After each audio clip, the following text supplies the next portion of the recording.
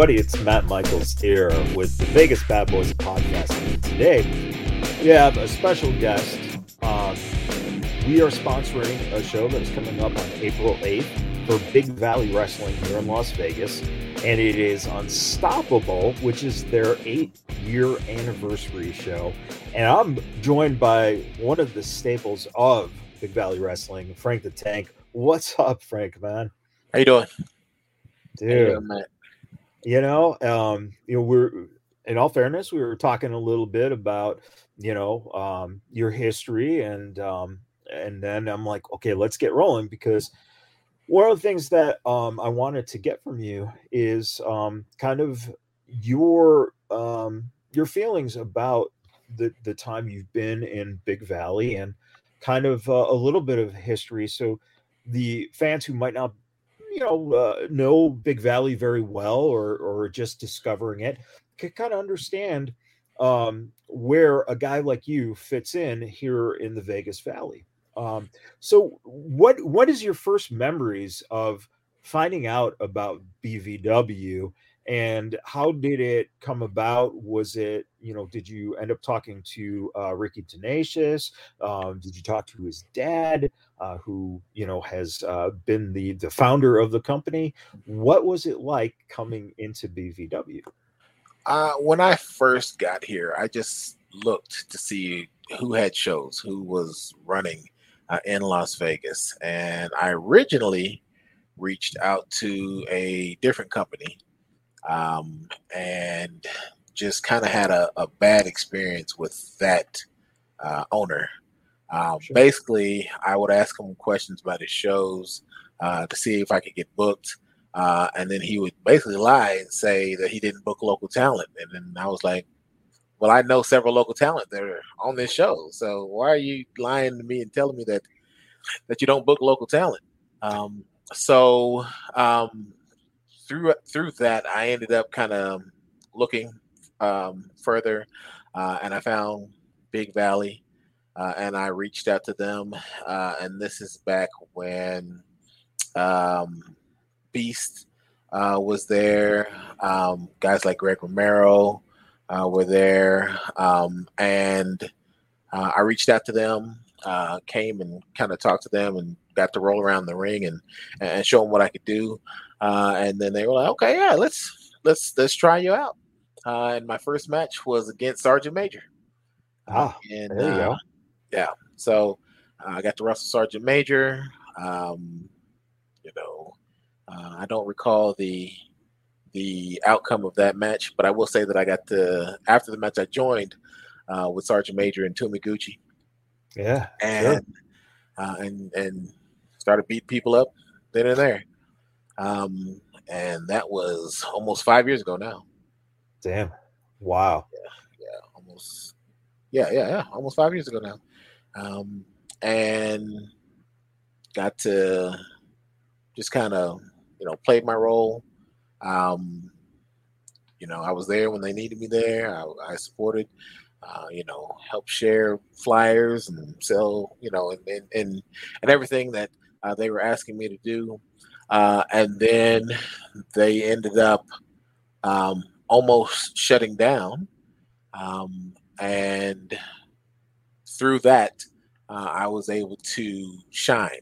I was able to really come through, and they held a heavyweight tournament to crown a new champion because they had lost theirs, and I ended up winning the tournament, and ended up beating Big Dirty in the process. And he's definitely a staple there at Big Valley, and that was kind of my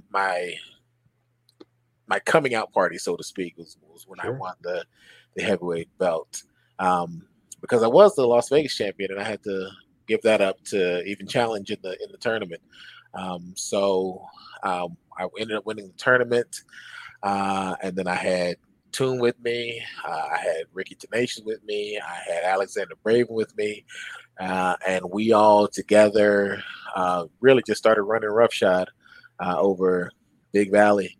And slowly but surely, some of the guys that weren't around anymore, started, trickling back in and coming back, and we started building up the fan base again. And it was just through a whole bunch of hard work and dedication, especially by Benny Espinosa, Ricky Tenacious, those guys, it's literally their heart and soul, and, they weren't going to let it die. And they put their trust in me as the heavyweight champion. And, I did my best to, literally bring a era of respect back to the company. And, now we're at 8 years. We're unstoppable, literally. So I appreciate everything that I was given the opportunity to do. I've gotten to wrestle and, out here at the Las Vegas Taco Fest and the Cauliflower Alley Club, and, even got featured in one of their little pamphlets, I guess. And I got to meet Ming. So I don't care what anybody says. Like, Ming said he enjoyed my match, the day after. And I don't care what anybody says. You can call me big and fat and slow and horrible all you want. Ming said I was good. So I don't care what anybody else says.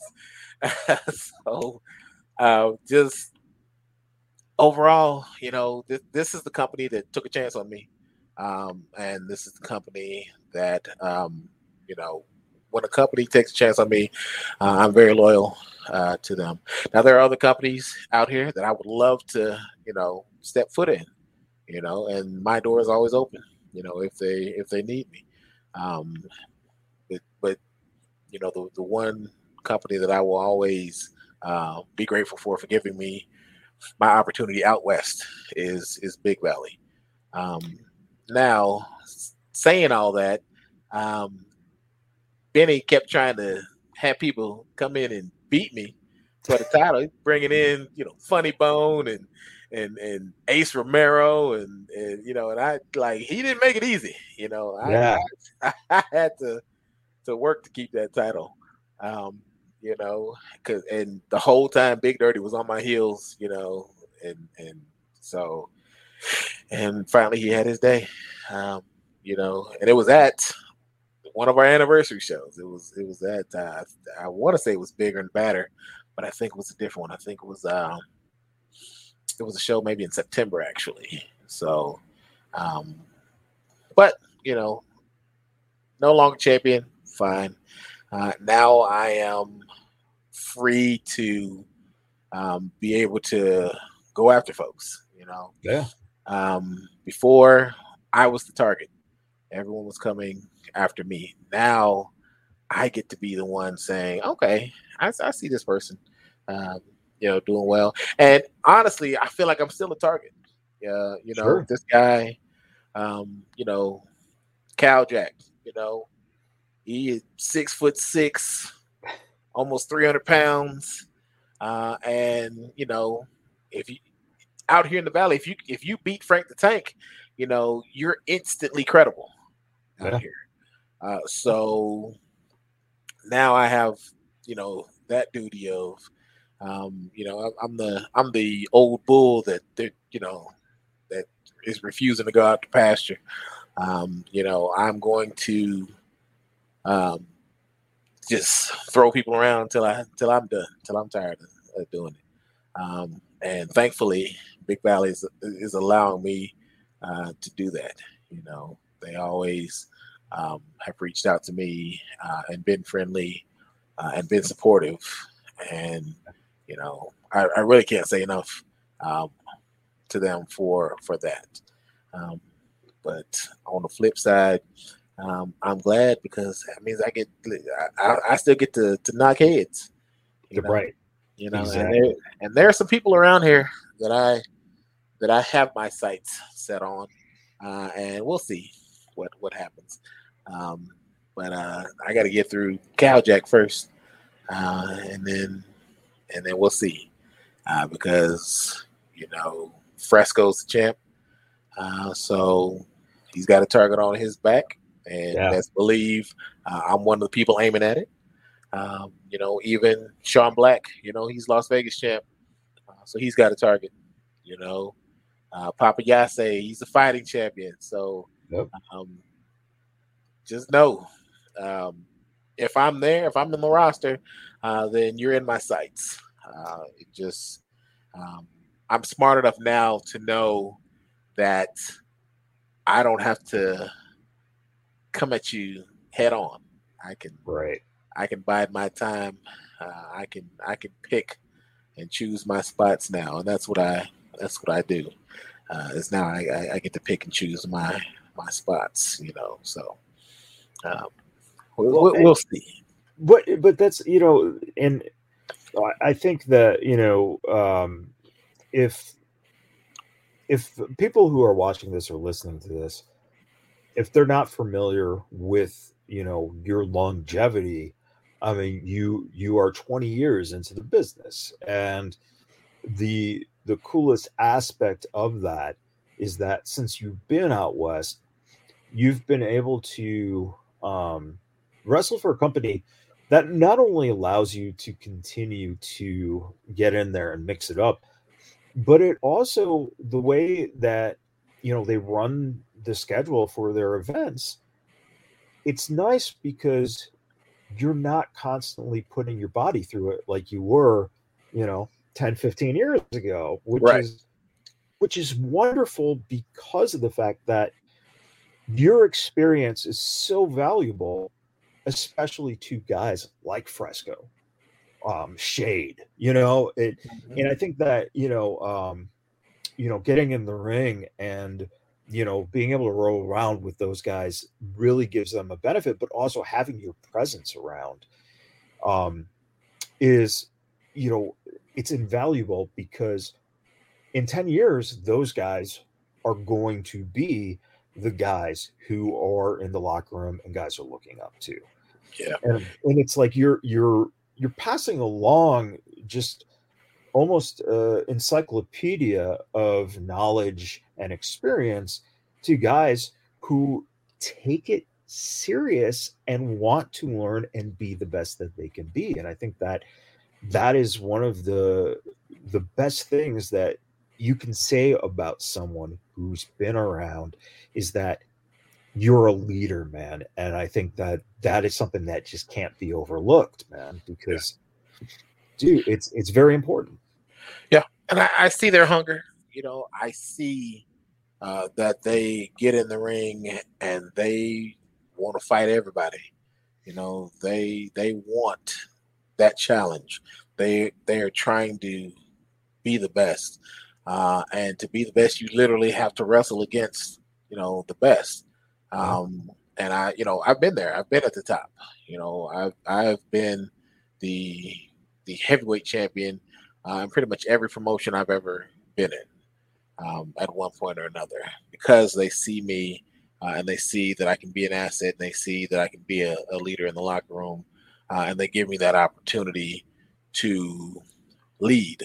And it's one of those things that most people take for granted, as the leader in the locker room. Some of them, they play games, and they don't take it as serious as what it really is, and that is the chance to not only support your promotion as its champion, but to support those people that are coming up the ranks. When I was the heavyweight champion, I got to wrestle against Mondo Rocks. He ended up getting Rookie of the Year at BBW, and got to challenge me for the heavyweight belt. And where else can you say that happens? That the Rookie of the Year, that the champion gets a rookie. Yeah, that the champion allowed himself to, go against a rookie, and even put the title on the line. And don't think I overlooked him at all, because he was rookie. I treated every single opponent like they could be the next champion if I had an off night. So I always brought, 100%. Even I remember wrestling.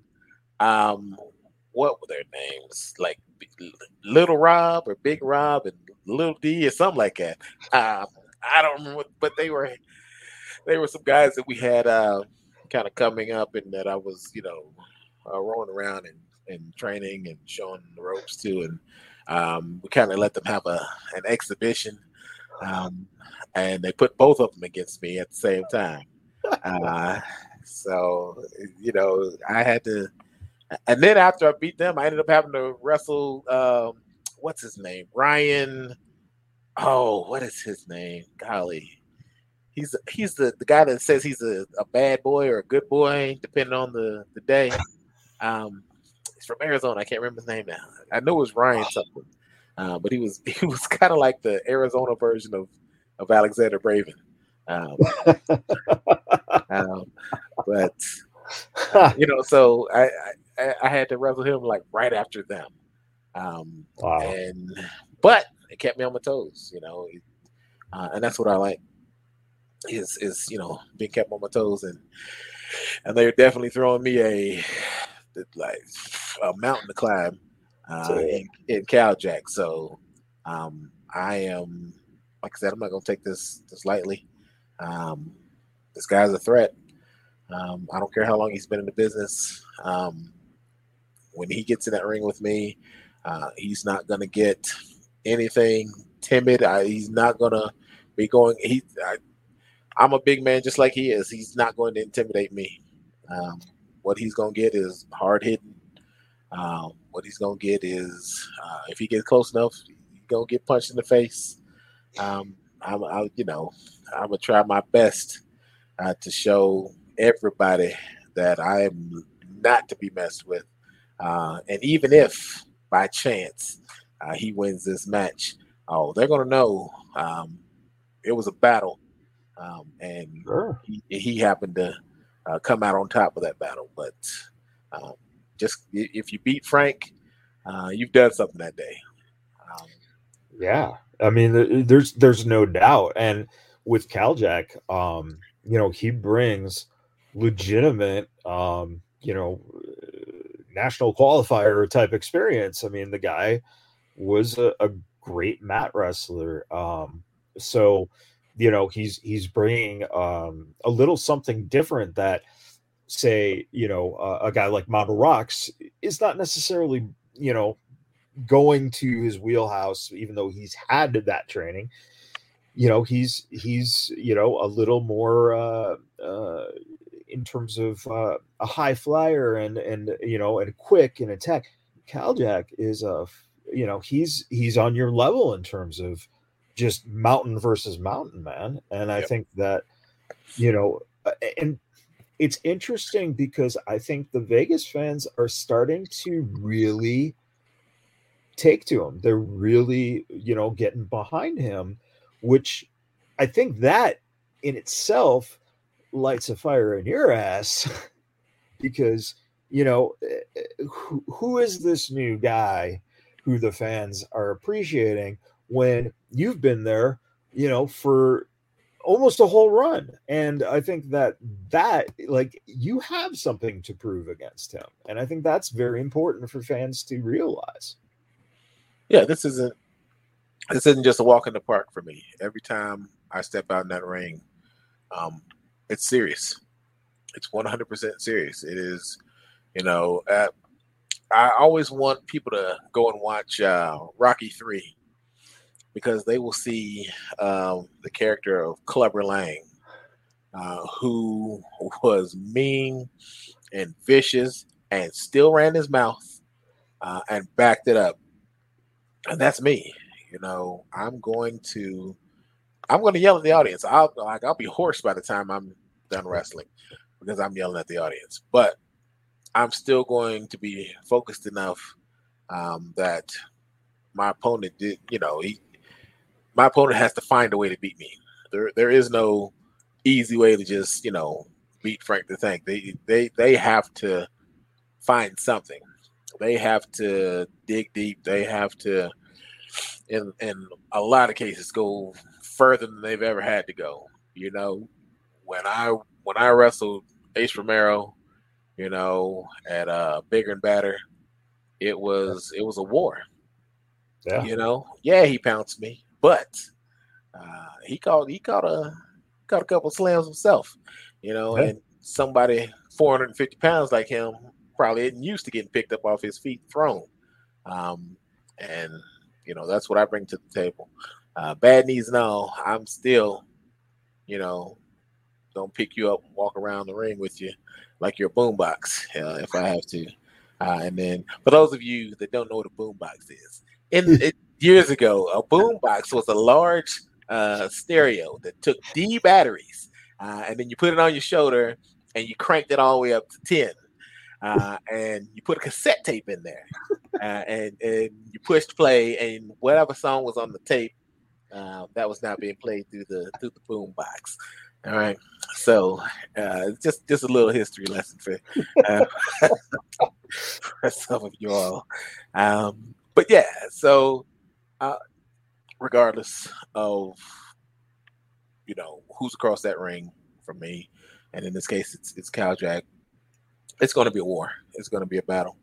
Yeah, it only took Big Dirty roughly 5 minutes to beat me for the title, but that 5 minutes was intense. It was an intense 5 minutes, and it could have gone either way when he won. But yeah, don't expect this to be a technical masterclass when he and I get in there. It's going to be it's going to be brutal, brother. Yeah, it's going to be two big men, going at each other. And I'm not going to back down. And I'm going to have some fun now, because that's what I do. And like I said, any good wrestler, it's just an extension of who they are, So the Frank the Tank you see is literally me cranked up to 1,000. I'm not going in there being anybody else because I don't know how to be nobody else. I know how to be Frank the Tank, and that's what I'm going to walk out to that ring as. And hopefully, it's not really a big surprise, a little surprise. It's more for me than for the fans because I reached out to a guy I know to get something for the match. We'll see if it's here in time. But yeah, it's more for me than for anybody else. Kind of a gift to myself that you can expect me to be, just as mean and vicious as I've always been. Right now I get to be nice because, like you said, the schedule is light.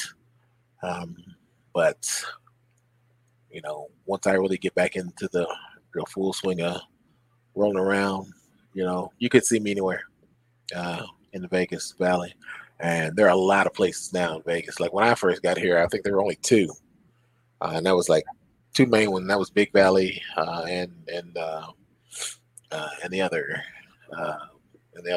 guys over on I think Harrison Drive. I think that's where it's at. But now there's a whole bunch. There's several people that are here in Vegas, including Lucha Libre and whatnot. So, there's a lot of options. But the best option is Big Valley. And the next show, April 8th, 7:00. It's gonna be one for the books. So if you've been looking at the social media, there are some big matches planned. Wrestlers got to defend against Kenny. Shade's got to go up against Sean Black. It's like, geez, like it's getting ridiculous. They are and we spoke about Ronda Rocks. I mean, him and Robbie Litt, they got to go against the tag champs there to kind of show their merit in a ladder match. Yeah, and it's for both titles. Both titles, yeah. So yeah, it's gonna be one for the books. I mean, I think the best thing is that um, you when you walk in, you're all business, and I know that people can listen to this and go, man, Frank seems like he's a cool guy, man. He's relaxed, he's chill, but I think your analogy with Clubber, that character is right on. It's precise because you have to have the eye of the tiger when you step in that ring. And especially going up against, a guy who is, arguably someone who could shoot on you if he wanted to, and you've got to bring the extra mean because you don't want that shit happening, man. You want to show why you are the ring general, why you're in control. And I think that sometimes when you're around an organization for a length of time, I think that sometimes people they underestimate. They start looking at you as if you're going through the motions now, right? You've been there for a while, and and you can even see that in the you watch WWE, for example, and you kind of go sometimes, yeah, this guy's been around for a while, and we see him constantly losing to this person, losing to that person, and then all of a sudden you get that moment where it's like, oh shit, that's right, this person is a badass. Yep. And we shouldn't sleep on him. And I think that that's what we're gonna see. It's like, hey, we had a long pandemic, we had a long struggle where there have been shows, but this is the first BVW show really kind of coming on that downside of the pandemic. So not only are you going to have everyone showing up and really wanting to make a statement in the ring, but I think you're going to have a lot of fans showing up trying to show their support and show that, hey, we really we've missed this. And the Sahara Event Center is a little refurbished, and it's going to be a special night. And I think, and it also, hey, it's the Friday after WrestleMania too, so everyone's still amped up from the week of wrestling that they just either participated in Texas or watched all week. And I think that this is the perfect moment to make the statement that, hey, Frank the Tank is not just here to be here. You're here to challenge and push and potentially get that belt back. And I think that that's the important thing, is that you still got a lot in that tank, and people just can't sleep on you, man.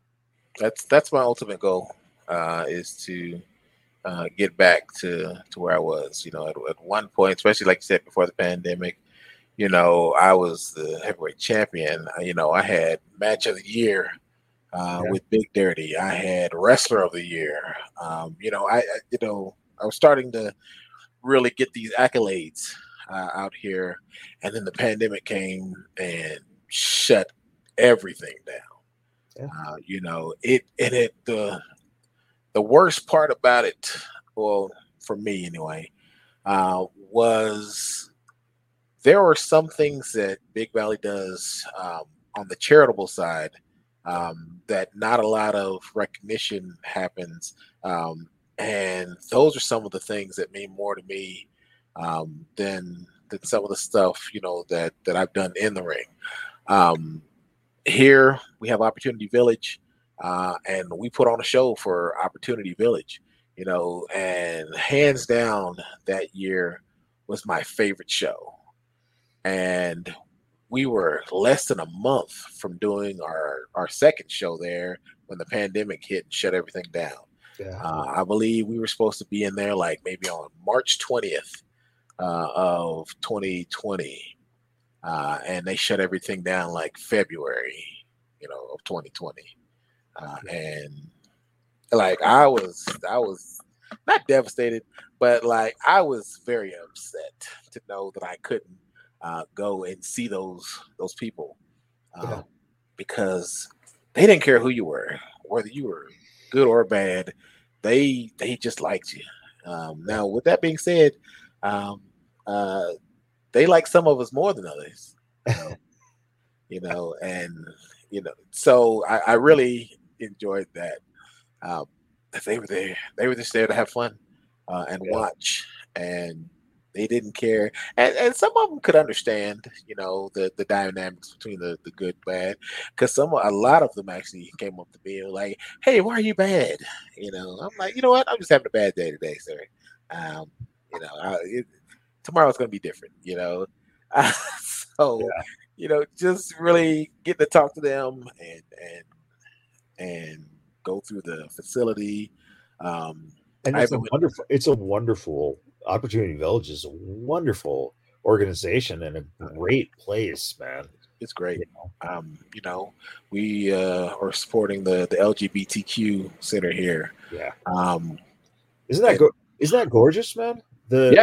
It's amazing. And if anyone gets a chance to go down there either to catch a Big Valley show when they put on the next one to help the center, or just if you got time, go in there and check it out because it's beautiful. It is beautiful. Yeah. So it's just we do more than just knock heads. One of my favorite things to do is Taco Fest. Now, yes, I do wrestle there, but I mean, come on, it's Taco Fest, So, yeah, it's kind of 50-50, tacos wrestling, So, I usually try to see if I can get an early match on Taco Fest so I can just go eat tacos the rest of the night and not have to worry about, But it's always fun, as intense and as mean and snarling as I am when I come out of there, I still have half the crowd cheering for me. And it's like, look, like I don't like you, so don't cheer for me. I'm gonna come out there and karate chop somebody, but they don't care. They don't care. They go, and everyone's happy at Taco Fest because they got tacos. Yep. So, and what's really cool about Taco Fest too is that, man, you're performing in probably the biggest crowd that BVW sees, in the year, because it's outdoors and you just go to it. There are thousands of people at Taco Fest. Yeah, so that's an incredible experience, and like you said, it's twofold. You get to do what you love, and you get to have food that you love, and exactly. Damn, man. Now, if Taco Fest is listening, y'all had a churro truck last year that didn't come back this previous year. Y'all need to bring them back. I don't know who they were. I just know it was a white truck, and the word churro was in red. And they had churros with a chocolate dipping sauce. Jesus. Y'all got to bring them back. Oh, man. Now you just gave me a thought. It's like, boy, I'll go run out to some like Taco Bell even and just get churros just to dip it in some Hershey sauce now. Yeah. Oh my goodness. It was ridiculous. Like I'd never had that before. And like it's hands down. I like that. I like that more than tacos actually. But anyway, you can't go wrong with it. You can't go wrong with the churros, man. Yeah. Speaking of tacos, Cal Jack is going to be ground beef by the time I get done with him at Unstoppable, the 8-year anniversary. So if it's the 8th anniversary, is it technically the 9th year? This is one thing that frustrates me to no end, because you're right. It's like, wait a minute, and then it's worded as it's the 8-year anniversary. So is it Is it the 9th show? Is it the 7th? Right. Is it the end of the 8th year or is it the start of the 8th year? 8th year. Exactly. It's fine. I'm not gonna ponder too long on it. Just know you need to be there April 8th, 7:00, and you get to watch some of the best wrestling in the Valley, really on the West Coast.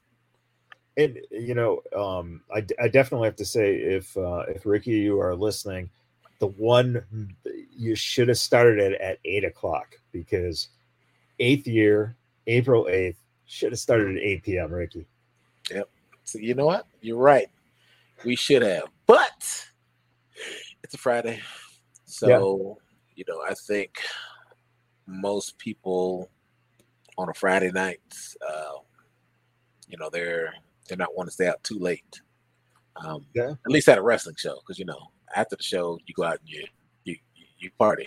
Yeah, exactly. Yeah, especially here in Vegas, you go out and party. And because it's a family show, you don't want the kids out too late.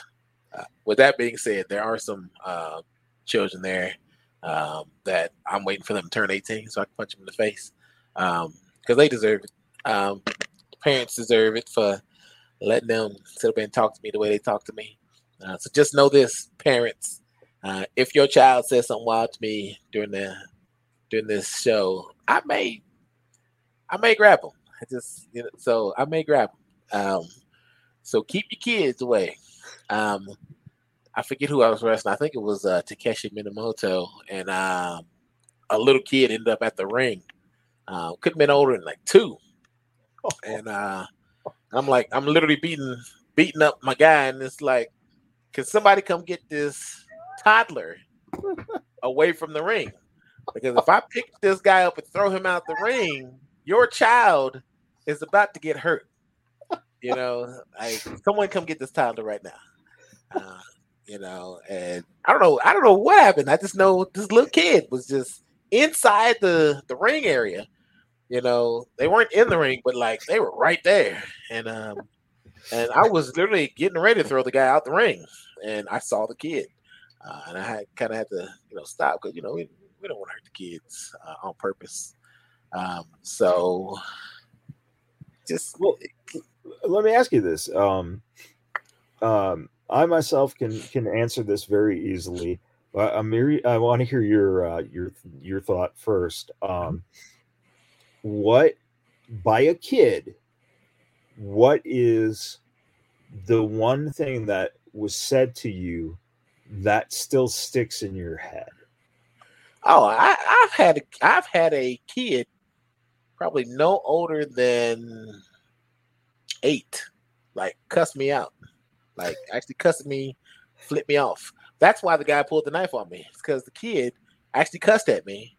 And I basically told his mama that she was a bad parent. And then her mom was staring at me and she flipped me off. So I yelled at her, like, look, old lady, if you flip me off, I'll punch you in the face because you're not a kid. And then the husband got up, oh, you're not going to talk to my wife like that. Swing, and pulled out the knife and everything. I was like, wow, that escalated quickly. So wait, you've been Chris Rocked. No, see, they didn't hit me. They were smart enough not to hit me. Well, he pulled the knife on you, though, which is a little, yeah, a little more extreme than a backhand, Yeah. I do recall one time being in Lawrenceburg, Kentucky, where I had there was a guy in the ring, and he was cutting a promo on me, and he said, Frank the Tank, your problem is you think you're invincible. And some kid, about 16, 17, he goes, he's not invincible. I can see him right there.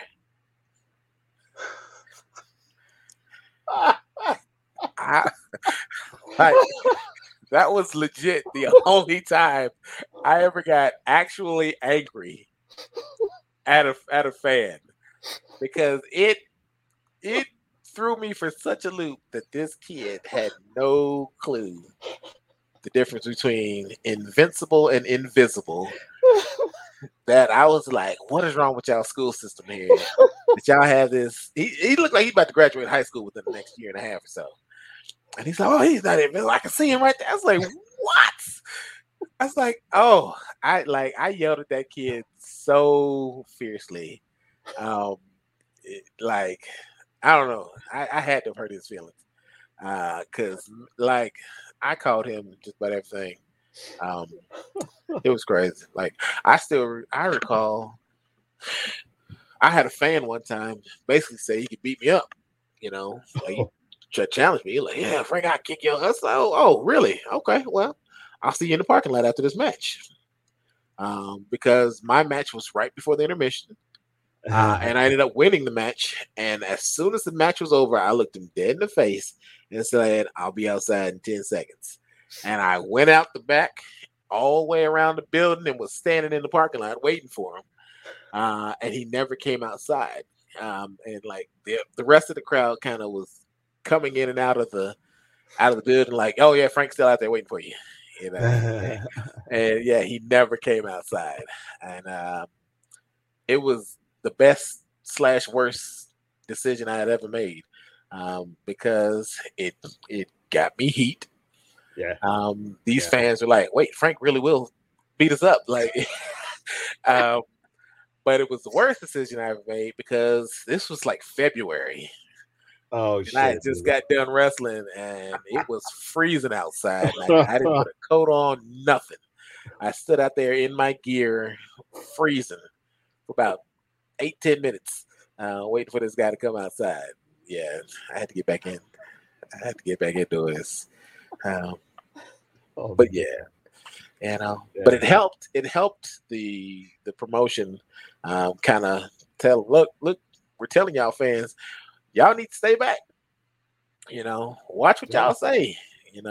These are professional wrestlers, and as you can see, they don't care. They will come after you, and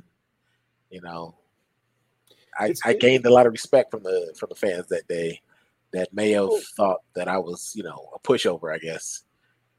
It's so easy. It's so easy to be in that position of watching and, basically, thinking that you're tough until you are in the realization mode of, oh shit, what did I just get myself into?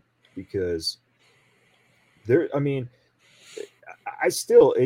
blows my mind how many people, whether it be indie shows, whether it be, national big promotion shows, the people who think they're tough and will jump the rail and start something and will just get their ass kicked within 10 seconds. Oh yeah.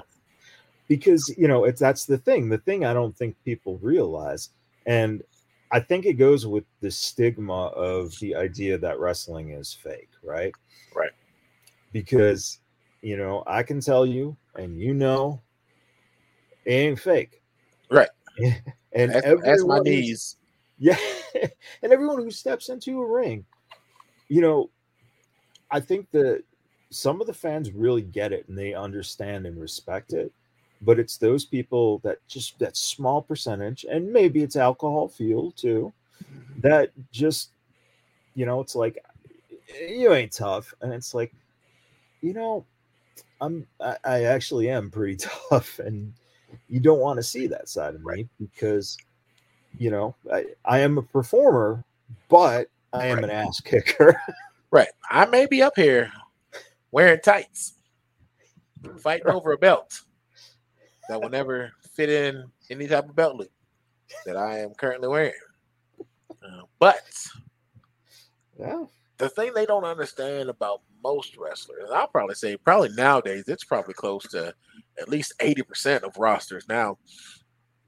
Everyone now in the ring pretty much has either played football at some level, high school, college, semi-pro, pro, or some sort of or like collegiate wrestling, or even some mixed martial arts, some actual legit, not to say that pro wrestling isn't legit, because it definitely is, but like we've gone through the fire, we've gone and played in these other sports and wrecked our bodies, and then came and started, doing professional wrestling. Yeah. And I feel like, especially when I watch people in the ring, I can usually tell the people that played sports from the people that didn't play sports before they came to become a professional wrestler. Because the ones that played sports, they just tend to catch everything we do faster. Yeah. They just pick it up and they can put it to use. And a lot of them can just go, because, play football, you used to having your coach blow that whistle in your face, running sprints and doing crab walks and hitting the boards and, all the drills and stuff we got to go through. If you did wrestling, then good and well. Like I hate my high school wrestling coach. Like by the end of the season, our warm up was an hour, and 40 minutes of that was running. You know? Oh, fuck yeah. We stretched and did all the calisthenics, and then basically we ran around the outer circle for like 40 minutes. And really it was 30 minutes. But at the end of the 30 minutes, he kept extending it for 2 minutes, calling it overtime. Yeah. And I remember one time asking Coach, and I was like, man, well, it may not have been me. I just remember one day Coach goes, you know what?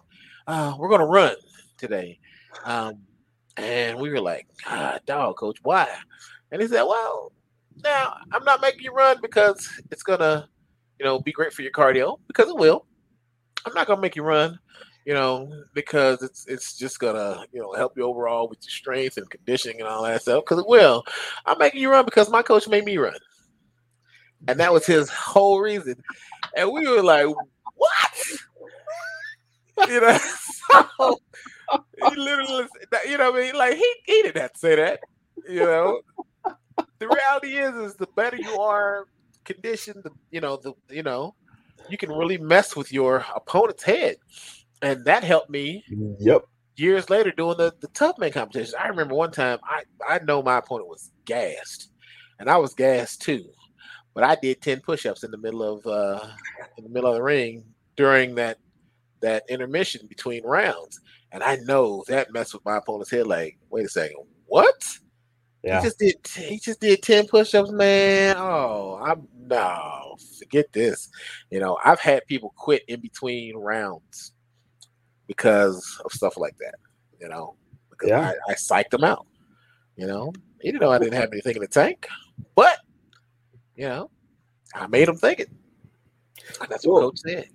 And I think that one of the things that I always enjoyed about wrestling is I prided myself, because listen, I wasn't the best athlete by any means, but psychologically what I understood was I would allow my opponent for the first 2 rounds to start racking up points, because they start getting cocky. And then they start getting frustrated, because now when you start kicking it into gear, they can't shoot on you now. Because they're gassed. They can't do this because and you start gassing them. And my thing was always get them to right around the last minute, make sure you're up, get them in a headlock quickly, do a hip toss, throw them down, crank it, and pin them. And they never saw the shit coming, because here they are kicking your ass. They think that, I got this guy, blah, blah. And then bam, they're pinned, and they're like, what the fuck just happened? Yep. And, and it's funny you say the running, because that was fucking hate it. We used to have to do, for weight cut the night before meet. We used to go into the pool, and we didn't go in the pool. We went into the fucking stands in the vinyls. Oh, wow. And, it was like, dude, you got to sweat off 3 pounds now. Go. And I was lucky. I was our heavyweight wrestler, but I was 25 pounds underweight.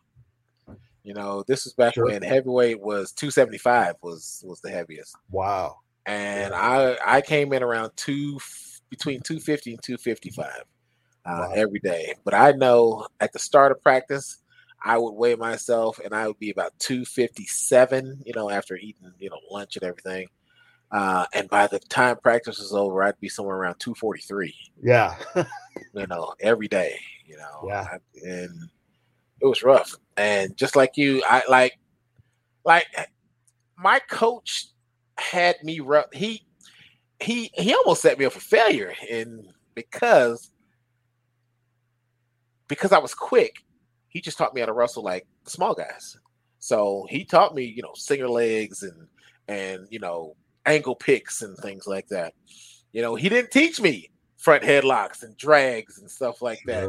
So when I was wrestling these heavyweight guys using heavyweight moves, I was at a disadvantage because I didn't know these heavyweight moves. And I recall one time, but I learned quick though. I remember one time I was wrestling this guy and we were down in referee's position and ref blew that whistle and I was expecting him to reach up with his right hand, but he reached up with his left and trapped my arm and just rolled. Just rolled with me. And I was like, what? Just, like it was ridiculous. So I got out of it. And I was like, what the was that? So later on in the same match, I had him down again in referee's position, and he did the same move again. But this time, somehow or another, I basically slid my arm all the way up as he was rolling, and I basically cartwheeled on my forearm. And he basically, when he landed on his back in the middle of the roll, I was on my forearm above him and basically put the right up under his neck, was able to stop him from bridging and locked him up and ended up pinning him. Pinning him on that. And I don't think that move's ever been done in wrestling history, but I ended up doing it. And and it was a tournament too. It was actually Indianapolis's state tournament.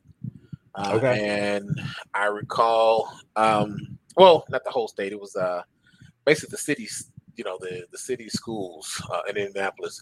Right. And I ended up leaving wrestling because of that tournament. And I was in the championship round. And win or lose, I had won the title. And then in the last round, with about 20 seconds left, I flipped my opponent over onto his back, but I took him over my knee to do it. And my knee didn't hit the ground first, and he got hurt. Oh, okay. And instead of calling him for injury default, the referee called me for intentional drilling and disqualified me. And I lost the champion. I lost the whole thing. Like I said, I was undefeated that day. It was win or lose. I had won the whole tournament, and I got disqualified in a championship match. Wow. And ended up losing the whole thing. And I was like, I was done. Yeah. I would have done the same thing. I would have been. It was something I didn't even know existed. I said, what's in because the killer is, if you were ranked, you could get away with murder. Yeah. Because we had a guy who was ranked at 119, and in his match, he literally had the guy snaked up his arm, and he punched the guy into the mat and then pinned him, and no harm, no foul. Yeah. All I did was lean the guy over my knee, put him on his back, and as soon as I was going for the pin, I was going for the, arm up under the neck and everything, about to shoot a half, and referee blew the whistle and disqualified me. Man, that's yeah. But and it's interesting because when you think about those things, that's what builds the character, man. And I think that your journey to where you are now, to be able to go out to the ring against someone like Kajak, you know damn straight that you're prepared because you've been through the shit, you've been through the the letdowns and the bullshit that goes along with not only grappling, Greco-Roman, but also in tough man competitions, same thing. There's always going to be, and it's amazing because there is always going to be certain rules that get bent for certain guys. Mm-hmm. And then guys like us got to prove our fucking self time and time again. Yep. Because it doesn't apply to us because, we're not the quickest. We're not the strongest. We're not the prettiest. You know what I'm saying? Like, there's so many different factors that guys get passes on that, those of us who've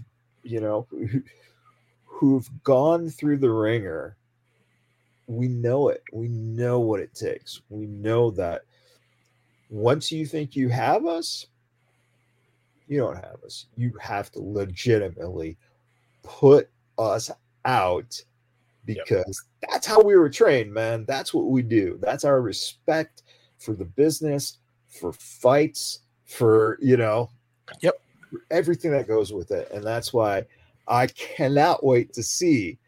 I think this is going to be Kajak's one of his biggest challenges to date. Definitely. Yeah. Definitely. He's got a young career, but I hope he doesn't think he's about to make a name for himself on the back of Frank the Tank. It's not gonna be as easy as he may think it is. It's going to be. I've been doing this for 20 years, and I may not be as fresh and as spry as I used to be. But the one thing I do better really than anyone I know is like when it's go time and it's time for me to, either put up or shut up, like I'm going to, dig deep and I'm going to try to pull out that win. I pulled it out against, Funny Bone. I pulled it out against Ace Romero. I pulled it out against Leon Hader. I pulled it out against, all of those guys who would technically be considered the better wrestler, But the one thing they did not count on was that it's hard to keep me down. It's hard to, it's almost impossible really to keep me down. The phrase "unstoppable" for this is quite accurate when you talk about me. I'm a tank. You literally need to have a freight train to stop me. So we'll see if that bear goes over the mountain because I don't think he's going to. We'll see. All I know is whatever it is, I'm giving 100%. I'm going to try to, if he comes in there a grizzly bear, I'm gonna try to send him out a cub. We'll see. We'll see. Because it's been a while. I haven't been ringing a while, so I know I'm gonna have to dig deep. I may have a little bit of rest I gotta knock off during the match. So we'll see. Well, maybe we can we'll motivate you, and if you pull it off, if you get that victory, if you dig deep, when you get out of the ring, you get back to the locker room, we'll get you some tacos. Oh, I hope you was gonna say churros, but tacos are close enough. Hey, if I can find that churro truck, if I can flag it down within the next week or so, man. And hey, again, Ricky Tenacious, you got to listen to this, brother. I think that what Frank is saying is that the event needs a churro truck right outside the door, man. Maybe I might bring them in. But you know what I am saying is next Friday, April 8th, 2022. Some of the best wrestling in this valley is going to happen at the Sahara Event Center. And I guarantee you, if you show up to this show, you will not be disappointed because, like, there are going to be some downright battles, some downright wars that are going to be launched into that ring. And, like if you haven't seen Sky High, versus Players Club, you're missing something. And if you haven't seen Kenny King and Fresco, you're missing something. If you haven't seen Frank the Tank or Cal Jack, you're missing something. Like, get there to the Sahara Event Center and tell them Frank the Tank sent you. And if they ask who Frank the Tank is, don't tell them I told you to do it, but, punch him in the face. Because I might be liable. I might be held liable for saying punch him in the face if someone punches him in the face. So, I didn't say it. Nah, it was never said. Everyone just kind of keep that out of your mind, but in your mind. Yes, and, yes. Tickets are on sale. Go to eventbrite.com. You can get front row tickets for $30, second row for $20, and general admission is $15. Doors actually open at 6:30 p.m. So, try to get there a little bit earlier so you can, get a nice front row seat. And, this is going to be something else. We're proud to be sponsoring, and can't wait to see this match in particular because, on a night of really good matches, I always favor seeing the big guys. And I think the first wrestling live event I went to, I was 10 years old, and I still, I can see walking into the Rosemont Horizon in Chicago. Oh, wow. Classic. The ring is everything's dark, and there's that spotlight on the ring, and you got Hillbilly Jim and King Kong Bundy. Oh, wow. Oh, dude. That first time you fall in love in your life, that was it. That was it, brother. Well, not to outdo you, my first live wrestling event was WrestleMania 8 in Indianapolis, Indiana. Sure. When Sid wrestled Hogan and so that one, so that was it. So you were one of the ones who popped when the Warrior came out of nowhere running down the aisle and no one thought about, Yep.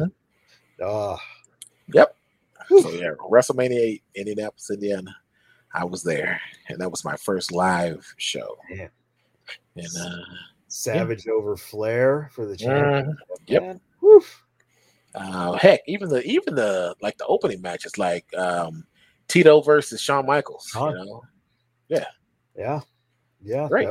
That was Shawn's first singles match after he turned on Marty. Yeah, and here's the thing: is a lot of people, they ask, what was your favorite match, this and that, or what match got you into watching wrestling? And people are like, oh yeah, Hogan or Flair or Savage or the match that got me into professional wrestling was actually Rugged Ronnie Garvin versus Greg the Hammer Valentine. Oh, one of the best, man. Yeah, I mean, I was, every kid in the 80s was a Hogan fan, but when I saw Rugged Ronnie Garvin and Greg the Hammer Valentine battling, that's what made me like wrestling. The shin guard. Shin guard, man. Right. They hooked me, and then Hogan and Junkyard Dog and Brutus Beefcake and Flair and Rhodes and them, they took it and ran with it. But those two, that battle, they had a feud, man. That's what hooked me. That Garvin stomp was something else. Oh, yep. Dude, yeah. Well, we could probably talk for hours, but Yep. right now I'm going to let the listeners and the viewers just kind of take a breath, process everything. Definitely get your tickets. Come on out, support Big Valley Wrestling, support Vegas Wrestling, and you won't be disappointed because, man, everyone on this card is talented. And if you don't know some of the local wrestlers, this is a great chance to get to know them. This is a great environment. Even though Frank might yell at your kid, it's definitely one hell of a kid-friendly environment. Yes. So, yes. And by the way, if parents out there, if you don't necessarily want to yell at your kid yourself, that's another good reason to bring them and have Frank yell at them. So, I'll tell them, go home and do some homework, kids. I don't care. I don't care. So your kid knows the difference between invincible and invisible. Yes, please. Please. That's the one thing I ask. Is please instill in your children the difference between invincible and invisible. Make sure they know the difference between there, and there. Yeah. Your and your. 2, 2, and 2. Yeah. Like I saw a joke one day where they were like, they had this girl talking about, what does TWA spell? She goes, twa. They're like, okay, what's TWI spell? And she was like, twi. She's like, well, what's TWO spell? She was like, twelve. And it was like, no, it's 2. It's 2. And they asked her like 8 times, like, are you sure it's 12? Yeah. 12. It's 12. And it's like, no, it's 2, girl. It's 2. So yeah. I got it right before I go. You just sparked something in my head. When I was in the 2nd grade, and you're doing those like in class spelling bee, things. One of my good friends, he gets up there and the teacher goes, spell the word ship. And without a beat, he goes, SHIT. And we all fucking just start laughing. And he's looking at it like, what did I do wrong? And the teacher's like, I said, ship. And it was like, yeah, sometimes you learn things. And he learned how to spell shit, but he didn't know how to spell ship. So, yep, it is. All right, everyone. Thank you for tuning in. And again, it's Friday, April 8th. It's doors at 6:30, bell time 7 o'clock. The Sahara Event Center at 800 Karen Avenue in Las Vegas. And again, tickets are available on Eventbrite. And if you guys check out the Patreon for Big Valley Wrestling, you can definitely check out the event as well. Again, it's been a pleasure, Frank, and thank you for having me. I can't wait to see what happens and how much trouble Caljack's in. So it's gonna be fun. Oh yeah, I might pull out. I'm gonna do a moonsault. I'm stop lying. I'm not gonna do a moonsault. I haven't done a moonsault in 10 years. I'm not about to start doing them now. So. Yeah, the knees are not going to appreciate that impact of a moonsault. Definitely. All right, everyone. Thanks for tuning in, and we'll see you guys next time.